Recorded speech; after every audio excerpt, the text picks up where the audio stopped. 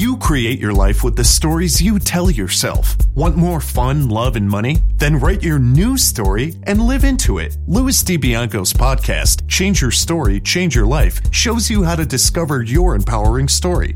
You'll meet many successful people who have created magnificent lives, even when the odds were stacked against them. Plus, you'll learn the secrets of great storytelling that can explode your business. And now, here is your host, Louis DiBianco. What happens when the story you're living clashes with the story you are telling to the world? That depends on who you are. You can ignore the truth until something really bad happens to you, or you can face the truth and create a new story that you're proud to live into and tell to the world. Hello, storytellers, and welcome to another episode of Change Your Story, Change Your Life.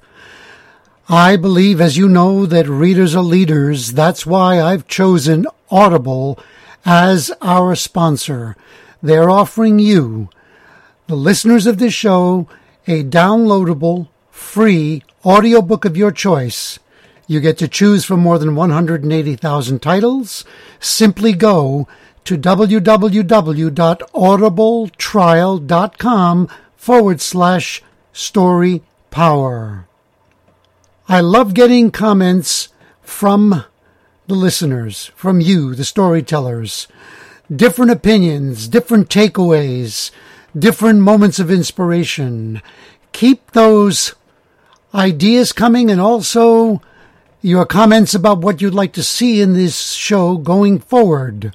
Send them to lousclub@gmail.com. That's lousclub@gmail.com. And if you're a regular listener, you're obviously getting some value from this show. Let other people know about that and increase the visibility of the show. Pay it forward by paying a visit to iTunes and leaving a brief review sharing your takeaways, and at the same time, give us a 5-star rating. And thank you in advance for doing that. Today's guest is a man who faced his truth and created an empowering story that can also empower you. He is a self-confessed serial entrepreneur who is part CEO, part personal development wonk, and part biohacker info geek. How's that for a combo? And in case you're wondering, a wonk is a hard-working, studious person. He lives by the belief that you are not doing well unless you're also doing some good. His company, Staviva Brands, now known as Icon Foods, is built on the principle of do the right thing. And no, we're not talking about the Spike Lee movie.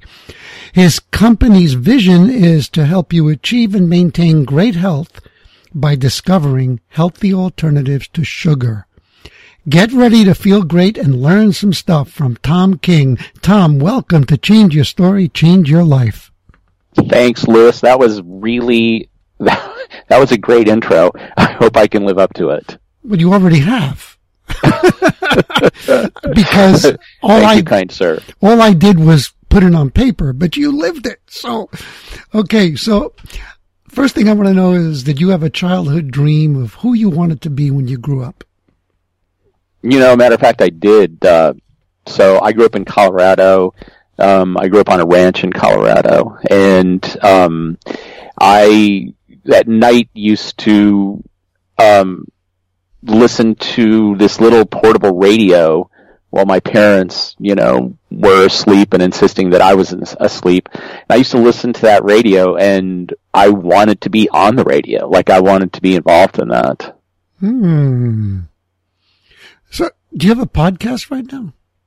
I don't have a podcast. I've had several people try to convince me to start one, and I think at some point in time I will, but I mean, I wrote a book that just came out in May, and we're still promoting that, and then I also have a line of keto-friendly condiments that we just released last month.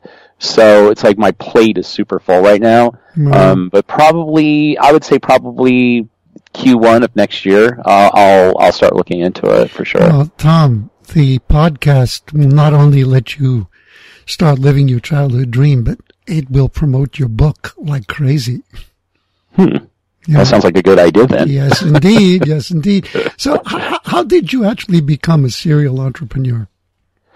Well, I'm actually a fifth generation entrepreneur. My great grandfather owned an awning company and actually made tents for the U.S. military in World War I. And then my great grandfather, that was my great great grandfather, and my great grandfather made tents for the U.S. U.S. Army in World War II. And then my grandfather had an awning company, and he made a lot of the field covers, the tarps, and the bags for NFL and Major League Baseball. My dad had a construction company, so I think that it's burned into my DNA. Nice. That's good. What inspired you to begin Steviva?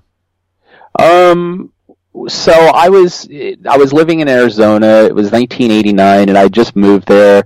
And started a career in broadcast, and not on the microphone side, but actually in the sales side of things. And I ran into a gentleman who owned a small herb company, and he used to travel the world looking for a variety of different types of herbs that had sort of a medicinal quality to them. And I ran into him while I was out pitching radio commercials. And he asked me to try this little vial of crushed up leaves that he had. I thought, what the heck? So I tried it, and I was like blown away by how sweet it was. It was probably 25 times sweeter, than sugar in its just natural state like that. And yeah, so a light bulb went off and the wheels started turning, and I thought there's got to be a way to extract these sweet constituents from this leaf and actually create like a natural version of like NutraSweet or something. Also because it's beneficial for you. I mean, it's actually not harmful to your health is what I mean. Yeah, I mean, it's not at all. So like this was, this was stevia, and in, the leaves, the leaves in their natural state have some medicinal properties, but when you extract the sweet constituents, those medicinal properties are gone, but it is about 200 times sweeter than sugar and doesn't affect blood sugar levels or ketones or anything else. And it's probably a good for you sweetener. Isn't it also like 0 calories? Yeah, it has 0 calories, 0 carbs. Yeah, it's a cheat food that you can have anytime. Wow. So why were you not living up to the ideal that you believed in and were promoting?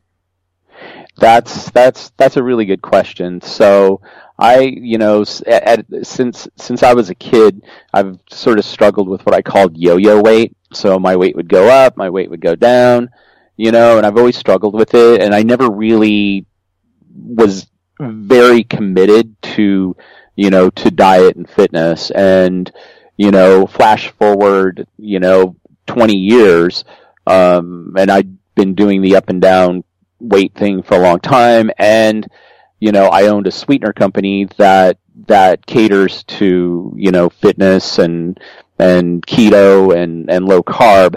But I wasn't living that myself, and that sort of, became apparent to me. I was in Las Vegas for a trade show, and went out with some customers and just had, a debaucherous meal, finished it off with dessert, and then went back to my room, and looked in the mirror, and it's like, you're a fraud, you're living, you're living a lie.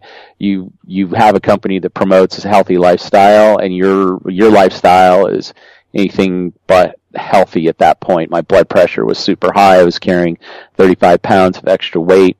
And at that point, I just said, this has got to come to an end. And that's when I fully committed to living a ketogenic lifestyle. In your book, you described that you were standing in front of the mirror, right? Yeah, I was standing in front of the mirror. And then, that's when became very apparent. I was carrying a lot of extra weight.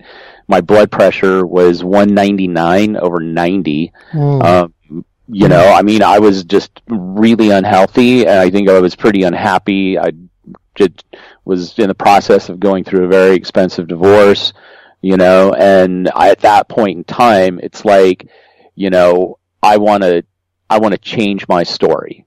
Mm-hmm. And that began the journey. That began when commenced the writing of the book. Me adopting, meditation, yoga, daily workout, and probably the thing that has impacted my life the greatest is a commitment to daily journaling. I've heard that a lot from people. You familiar with Dan Sullivan? Mm-hmm. Sure. Yeah. He kept a journal for 25 years without. I think he said that in the 25 years, there were only 12 days that he didn't write in it. And he was writing his vision down every day, living into what he wanted, and made it a reality. It's quite powerful. So now it's great that you made this decision, but what obstacles did you have to overcome to actually achieve your goal? Well, the obstacles that I had to overcome were myself. And it was making a shift in my mindset. It was also breaking bad habits. Like I made a habit of, drinking a bottle of wine at night, and made a habit of eating pizza and, basically snacking and filling my face. So the obstacle was myself, and my and, in the words of the great Stoics, the ego is the enemy.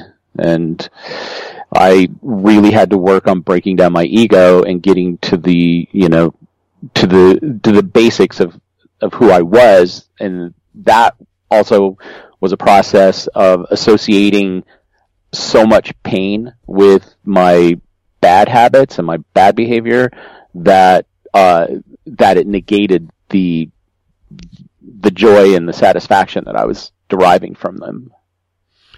I love that, and I know that you're one of your inspirations is Anthony Robbins, as he is with me.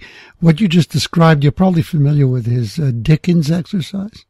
Yes, definitely. yeah, it's great. I was in one of his courses where he was doing that with us. It was quite fascinating. Basically, letting you experience what Scrooge experienced when the ghosts of Christmas past came into his life, and make you feel that pain, that what your life will be like if you don't change. And it's quite powerful. It works.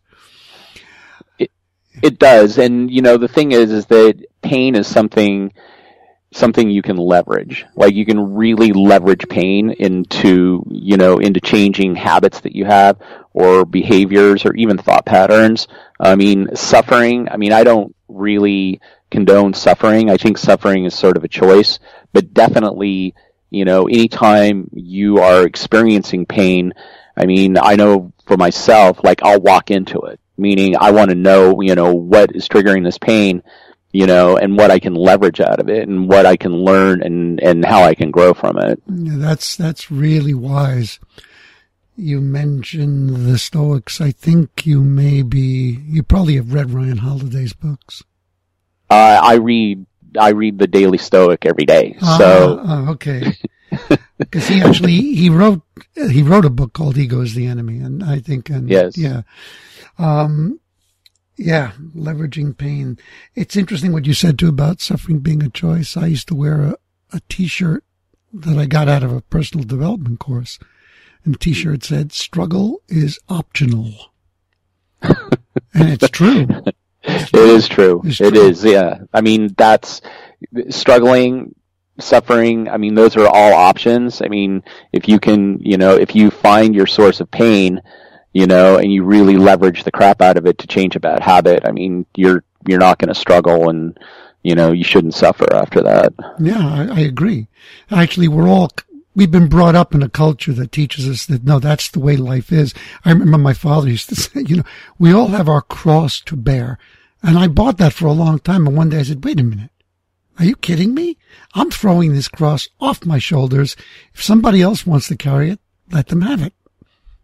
Yeah, that's brilliant. I mean, and part of my journaling process too is forgiveness. And I think that a lot of times the cross that people do bear is holding grudges, you know, and not forgiving people. And I think that also includes forgiving yourself. Like, and that's that part of my process of, you know, of changing my mindset and changing my lifestyle was purely about forgiving myself, like forgiving myself for pain and suffering, you know, for self-destructive behaviors and letting that go. So I support forgiveness in a big way. Are you familiar with the book Radical Forgiveness?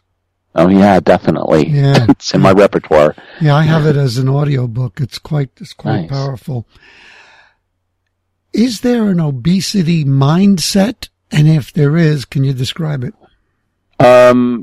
Well, I think that the obesity mindset is really the mindset of living to eat rather than eating to live. So I think that food, as with any like drink or experience, I mean, food can be as addictive as, probably more addictive, than just about anything out there. You know, it triggers your pleasure zones. And so I think as far as the obesity, you know, mindset goes, it is using food to self-medicate. I think that if people can break that habit, I think that that's a great step in being able to, you know, address obesity. I love what you said about it being one of the most powerful addictions. And I think one of the reasons is that it's so encouraged. There's so much in our society that promotes that. In fact, can you talk about that? How does society promote food addiction? Well, I think that it's not just food addiction. I think it's all addictions. I mean, when, you know, with food, like I try to fast like once a quarter, at least 36 hours. And I find that, you know, when I'm fasting, I'm a lot more aware of what's going on. And part of the thing that I'm like truly aware of is like all the commercials. Like you constantly see, you know, commercials for different burger joints and different chicken. And I mean, food is constantly pushed in our face. And the fact is that a lot of the processed food contains sugar, you know, and they have found that sugar is just as addictive as cocaine, you know, in the pleasure zones of your brain. So, I mean, I think that is the way that, you know, overeating and overindulgence is promoted. And additionally with alcohol, you know, when you're going to meet your friends, you're going out for a drink.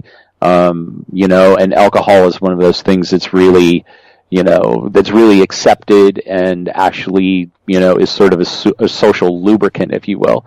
And that contains a ton of sugar. And I think all of those combined really, you know, really push, you know, what I call diabesity, which is being diabetic and obese at the same time. And that's a good insight.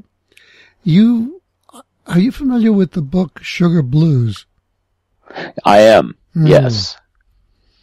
I think it would make a great movie, by the way. I agree with you 100%. I mean, there's a lot of things that go on with sugar. I mean, number one, you know, your brain chemistry is altered, but the other thing that happens too is like when you're feeding your body so much sugar, your gut flora, you know, your microbiome, adjusts to it, meaning that you start accumulating more bacteria in your gut that starts demanding more sugar. You know, and the largest nerve in your body is the vagus nerve, and that actually runs from your stomach right to your brain. So your gut's going to constantly be sending messages, you know, I need more sugar, I need more sugar. So when you get those gangsters in that village, it's time for a reset and cleaning out the sugar. Mm-hmm. Like that image. So we've touched on it a bit, but can you expand a bit on why you think obesity has become a global epidemic? Why has it become a global epidemic is purely sugar. Sugar and refined carbohydrates. So when you look at sugar is probably the biggest culprit in the global diabetes epidemic. And mostly because it's cheap and it's a subsidized crop. And once people bring it into their diet, they're just going to want more and more and more. So, on a global basis, you're seeing a lot of countries, particularly the UK, that are putting taxes on sugary drinks. You've got several cities in the United States. You've got Berkeley, Manhattan, they've put taxes on sugary drinks. So, I think that it's pretty clear that sugar is the culprit in this. And I think that a lot of, more advanced countries, are taking measures to see if they can curtail that. You just touched on something though. When I was studying economics, they had this fascinating, you talk about supply and demand that's fairly obvious on the surface, but then they talked about an elastic demand curve. When it's a product that people are addicted to, it doesn't play by the rules of supply and demand. You can keep raising the price, people will still keep buying it. So who really benefits? The taxes go into the government's pockets, but thing is, it's the example they used is tobacco, cigarettes. Doesn't matter. They can charge $25 for a pack of cigarettes. People who are addicted to it will find the $25. It's like the heroin addict who will, risk his life by robbing someone or even risk someone else's life in order to get money for a fix. Wow. Yeah. That's deep. You took me on a big journey there. I think that, I don't know if that's exactly the case with sugar. It easily could be because it is addictive. I'd say the one component, with sugar, that goes outside of the supply and demand end of things are subsidies, like the sugar beet industry, sugar cane industry, like the sugar industry and the corn industry, where a lot of where the high fructose corn syrup comes from. Those are heavily subsidized. So there's always going to be profit in it, whether, they're making the profit off the actual commodity or whether they're making the profit off of the subsidy checks that they're getting from the U.S. government. Mm-hmm. Part of what I hear this out about one of the reasons I think that there's an obesity epidemic. It's ironic that abundance, we live in a very abundant world, but abundance gives us an overwhelming amount of choices. And because we have so many choices and things are so easy to get, people will just go with the path of least resistance and make a lot of bad choices. Don't even think about them. Because, like you're talking about food being on TV. All you got to do is leave your house. It's the moment you get a craving, you can satisfy it within seconds. Right? Wow. Yeah, that's, you're bringing up some really, really interesting points. Very thought-provoking. Like when you say that there's, abundance and, where you, within seconds can have your fix. I almost start thinking that when somebody's self-medicating with food or cigarettes or whatever, if maybe that is based in more sort of a scarcity mindset, which is kind of a interesting juxtaposition where there's so much abundance and there's so many people, that are coming from a space of scarcity that when those two collide, that, this is what creates this sort of pandemic. Oh, that's fantastic. That's a very interesting idea. Yeah. Well, my idea is too, is that I love living in an abundant world, but what people don't think about is abundance requires responsibility. Because when when people are faced with so many choices, most people don't make any choice. They just go into paralysis mode. But if you're responsible and you take control of your life, then you say, okay, I've got 300 choices. So let me focus and make the best ones, Yeah, I like that. And I think that requires a certain level of discipline. And, and I think that discipline requires a person to feel a little bit of pain, because you're going to be depriving yourself of the thing that gives you pleasure, in order to have greater pleasure down the road. That's a whole other discussion we can have. Because, isn't it? Well, there's a degree of truth to it, but I think that because I've done a lot of thinking about that, you make a sacrifice and you give up, but if you program your mind the right way, you're not giving up anything. You program yourself to want the best things and to get excited about how they make you feel. But that's a whole other step. And that does take discipline and work and meditation, like you said. What should people know about grains that may surprise them?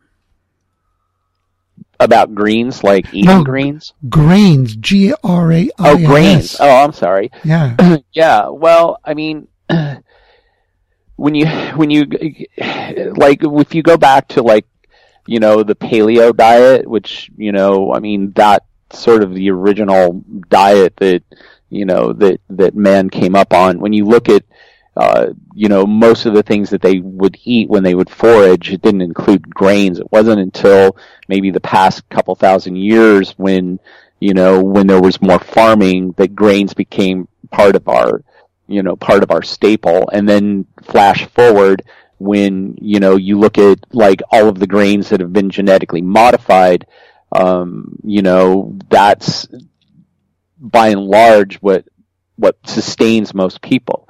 What happens with grains is that, it's a high glycemic carbohydrate, and it sort of prevents you, from, if you're not burning up all of those carbohydrates, what they're going to do is end up creating belly fat, and after the belly fat, you can move into a metabolic syndrome, which will just perpetuate obesity and cause you to gain more weight because it does drive down your metabolism. So I would say grains in a very, very, slight amount. Like, I personally don't eat any grains. I stick mostly with nuts.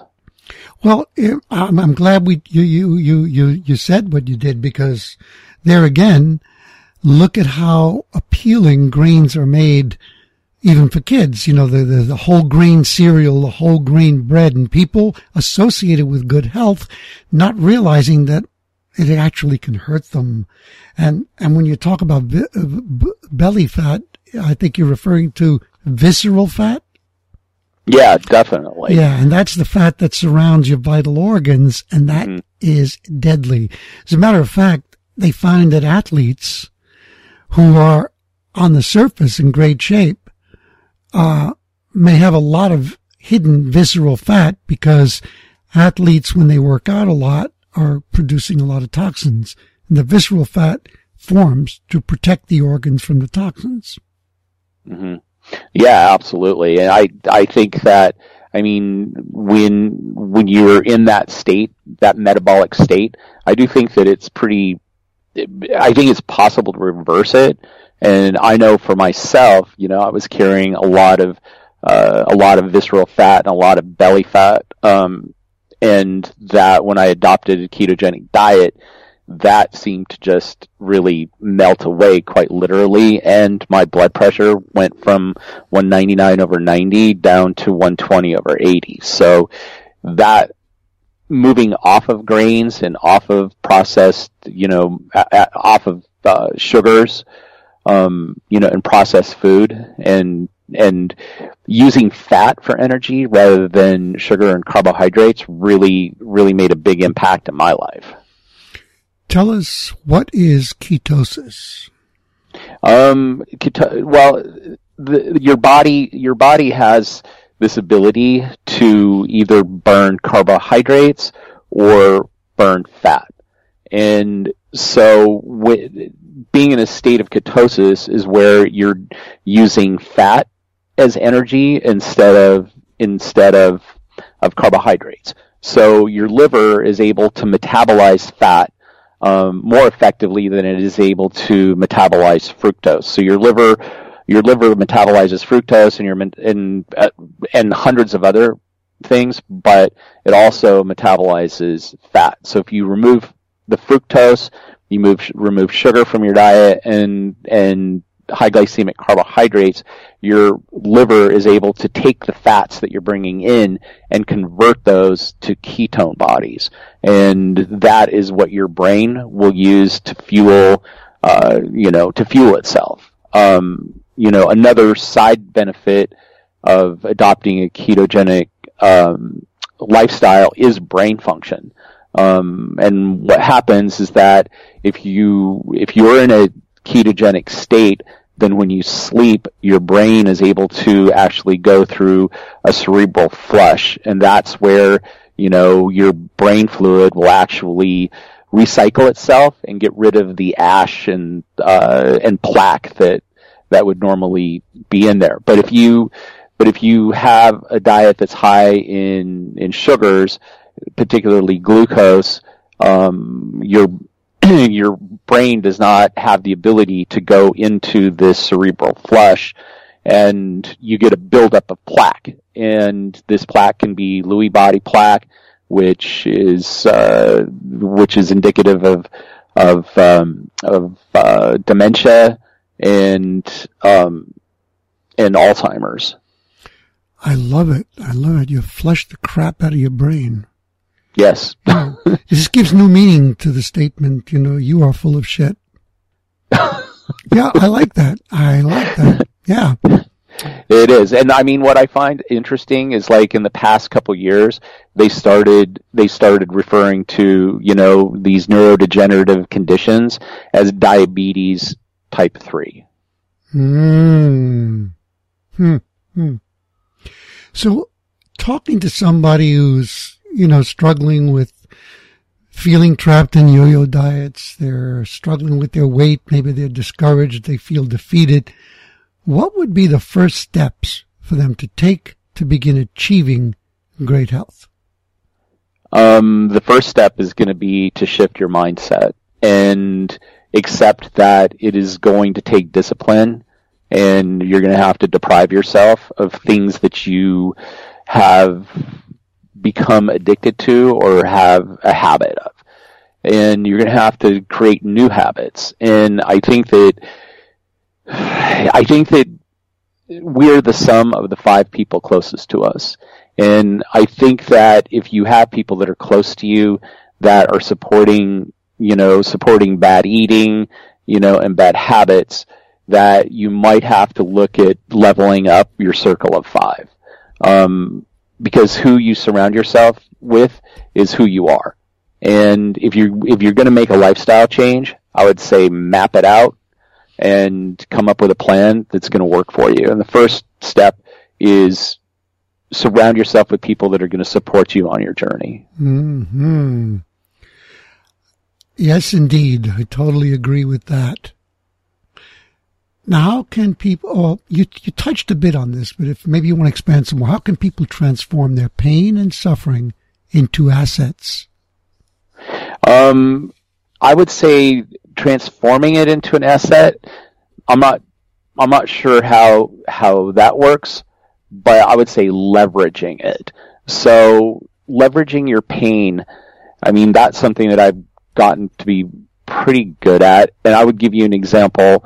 If you were about to have a donut, and your mind is saying, this is going to be a delicious, tasty donut, I'm going to enjoy every bite of it. And so that's definitely going to trigger your pleasure zone, I think that leveraging pain, to exceed that pleasure is what's going to break that habit and make you put that donut down. So if you envision yourself eating that donut and now you've gained 5 more pounds and now you can't stand to look at yourself in the mirror, your triglyceride levels are up, your blood pressure's up, you're shortening your life. I mean, you could go on and on with it, but if you can associate so much pain with that habit, you're going to break it because it's going to exceed the pleasure. And human beings usually function in 2 modes: pleasure and pain, avoiding pain and seeking out pleasure. And so if you can associate so much pain to that particular pleasure, you're going to stop doing it. I love that. And what you're talking about is reframing now, which is changing one story. So what about the other step, which after you've done that, to be able to frame a new habit in your mind first with a sense of pleasure? This is really good. This is fantastic. Well, so at the end of, once you've associated so much pain with that donut, you've deprived yourself of that donut.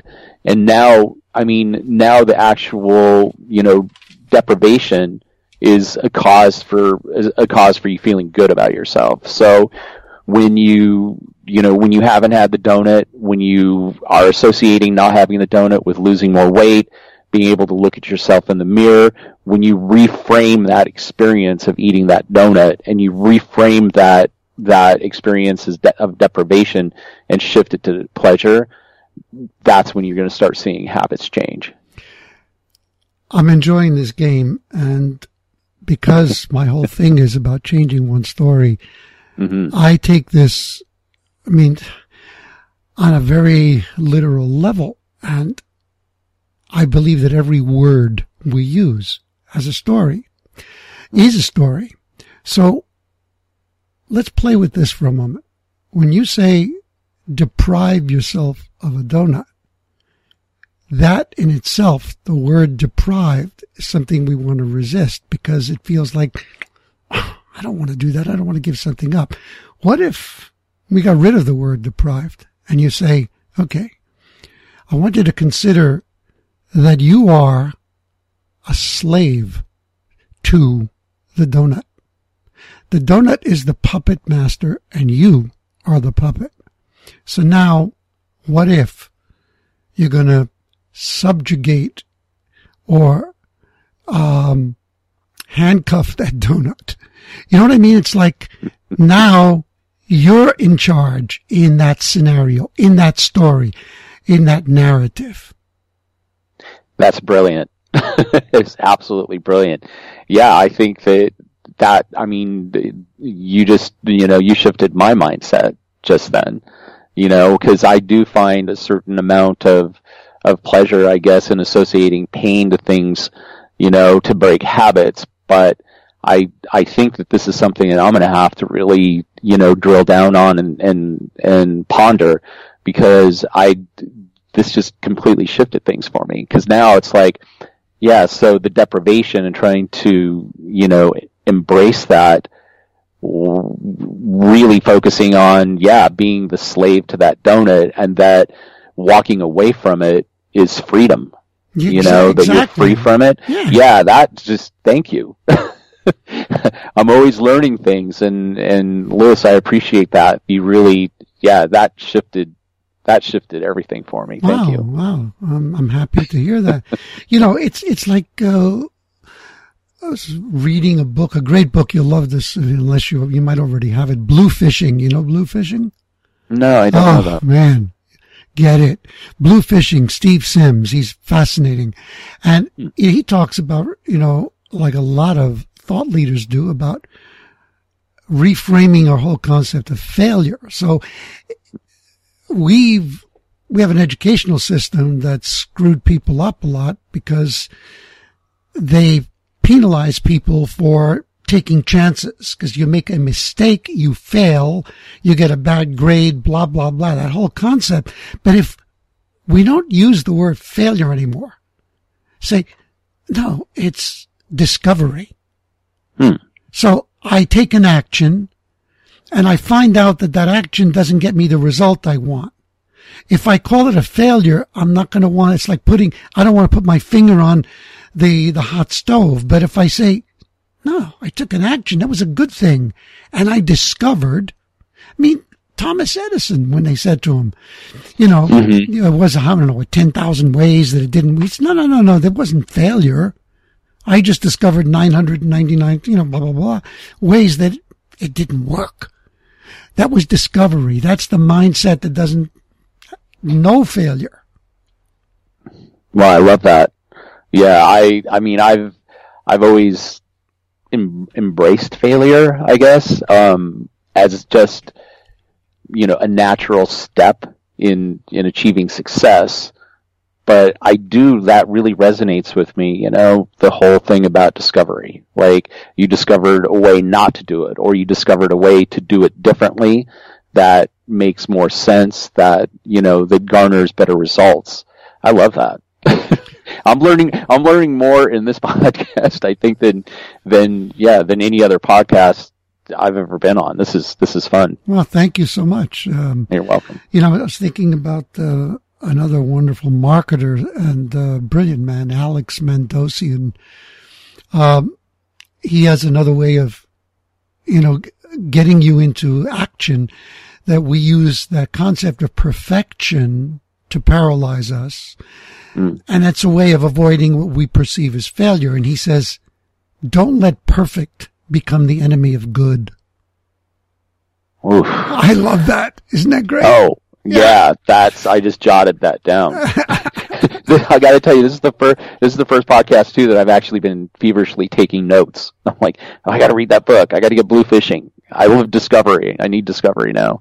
Well, this is really good. Listen, it's all about growth, man, and we only grow through an open and positive exchange with other people. This is one of the reasons I love doing this show, because everybody I meet brings a whole other perspective on the world. It's fascinating stuff. Yeah. What is your vision for the next 5 years? My vision for the next 5 years is, things that I'd like to create and manifest for myself. Is that or sure, my vision that, and then also what you see yourself doing in the world. It's all related. Well, one thing that I'd like to do is to, next year release another book. I do have personal fitness and weight goals. I'd like to lose another 15 pounds. Probably one of the biggest things is I would like to take Icon Foods public, and be able to distribute the company to my employees who have helped me build it. I also want to adopt blockchain, to have transparency in all of our ingredients.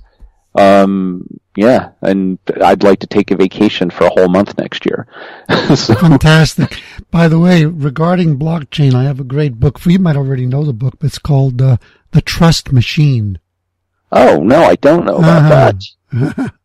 Yeah. The Trust Machine is about blockchain. Yeah. Yeah, well, I started working with it about 4 years ago, and I think, for my business, which is food, I think it's super important because, protecting consumers from adulteration or food fraud, I know that 75% of all supplements out there don't even contain what they say that's on the label, and it's pretty unrestricted. And I think that if food companies are able to adopt blockchain where there's complete transparency from basically field to factory, where you can trace the compounds or ingredients that you're using all the way to the end product, I think that protects consumers. Because as it stands now, I think that a food contamination pandemic is not if it's going to happen, but when. And I really believe that blockchain could help prevent that. Oh, I love that idea. Wow. That's fantastic. Yeah, I think just food quality and raising the bar in all food ingredient companies and consumer products. I think we're at a critical point right now where we need to do that. Tell people about your book. Well, my book is called Gone Keto. It came out in May. It's my first book. So I was pretty excited about it, and it just sort of grew organically. So I'd previously mentioned, I was in Vegas. I really didn't like what I saw in the mirror. I didn't like the person that I was, and I thought that I made a commitment at that point in time that this is the end. I'm going to completely shift my lifestyle. And so I started taking notes, I was journaling, but more than that, I started writing about my journey. And then just organically, it became a book. So the title is Gone Keto, and it's not a cookbook. It's more of a confessional and more of a guide to what it takes to make a lifestyle shift and a mindset shift. And this just happens to be, a ketogenic journey. So that's how the book was born. And what can people expect to get from it for themselves if they get this book? I would say that they could expect to have a map. Like if you set forth on a journey, and this particular journey is ketogenic, if you don't have a roadmap, you can end up just going in circles. If you don't have navigation, you can end up washed up on the beach. I think my book sort of lays out the principles of what it takes to commit to a lifestyle change. And it also gives you instructions on what to eat and how to eat, but more importantly, how to take care of yourself, and not just physically, but mentally, and how to be successful on this committed journey you're making. And what I will add to tell my storytellers is that when you're thinking about any of these changes, remember, this is not about depriving yourself. This is about standing up and, claiming your freedom. I know from other people who use a ketogenic diet that it gives you a lot of energy and makes you feel really good. So if you don't like the way you feel, you might want to experiment with this. Be an interesting discovery. You might even like what you see in the mirror after that. Imagine. So what is your favorite book besides your own? That's a pretty loaded question. I read a ton of books, and I would say that my book is definitely not my favorite book.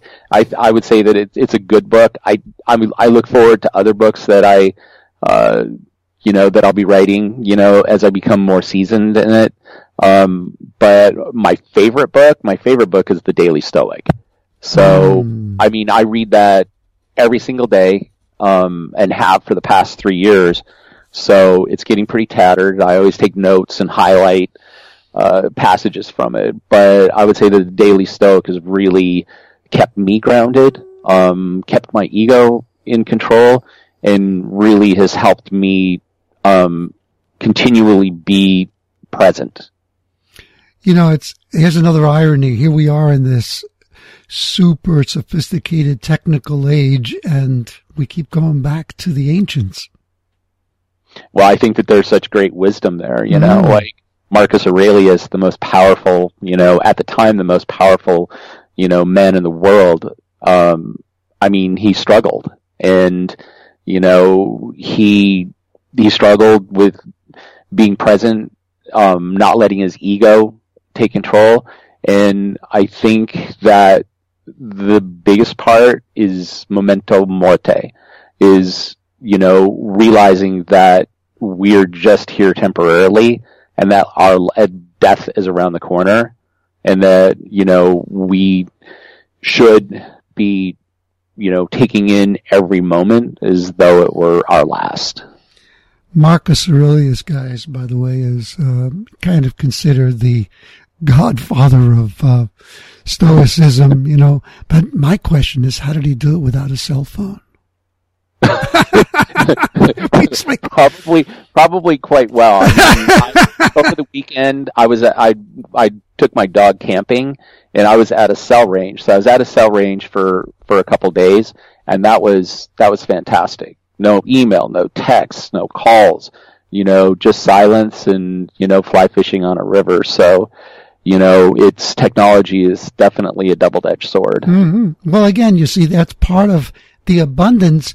It requires responsibility. I hate it when people say, social media is destroying. No, it's not. It's people who don't know how to use it. It's like, social media is a powerful tool if you master it and don't become its slave. Absolutely. It's like, anyway. What about a favorite quote? A favorite quote? That's a really good one. One that that has stuck with me since I was a kid is, "May the bridges you burn light your way." It's kind of a harsh quote, but it's when you make a mistake, or when you do somebody wrong, hopefully it will light your way to not making that same mistake again. And who said that? I have no idea who said that. Well, I have a friend named Google who could probably tell me. I'll check it out. I'll ask him later. How can people contact you, Tom?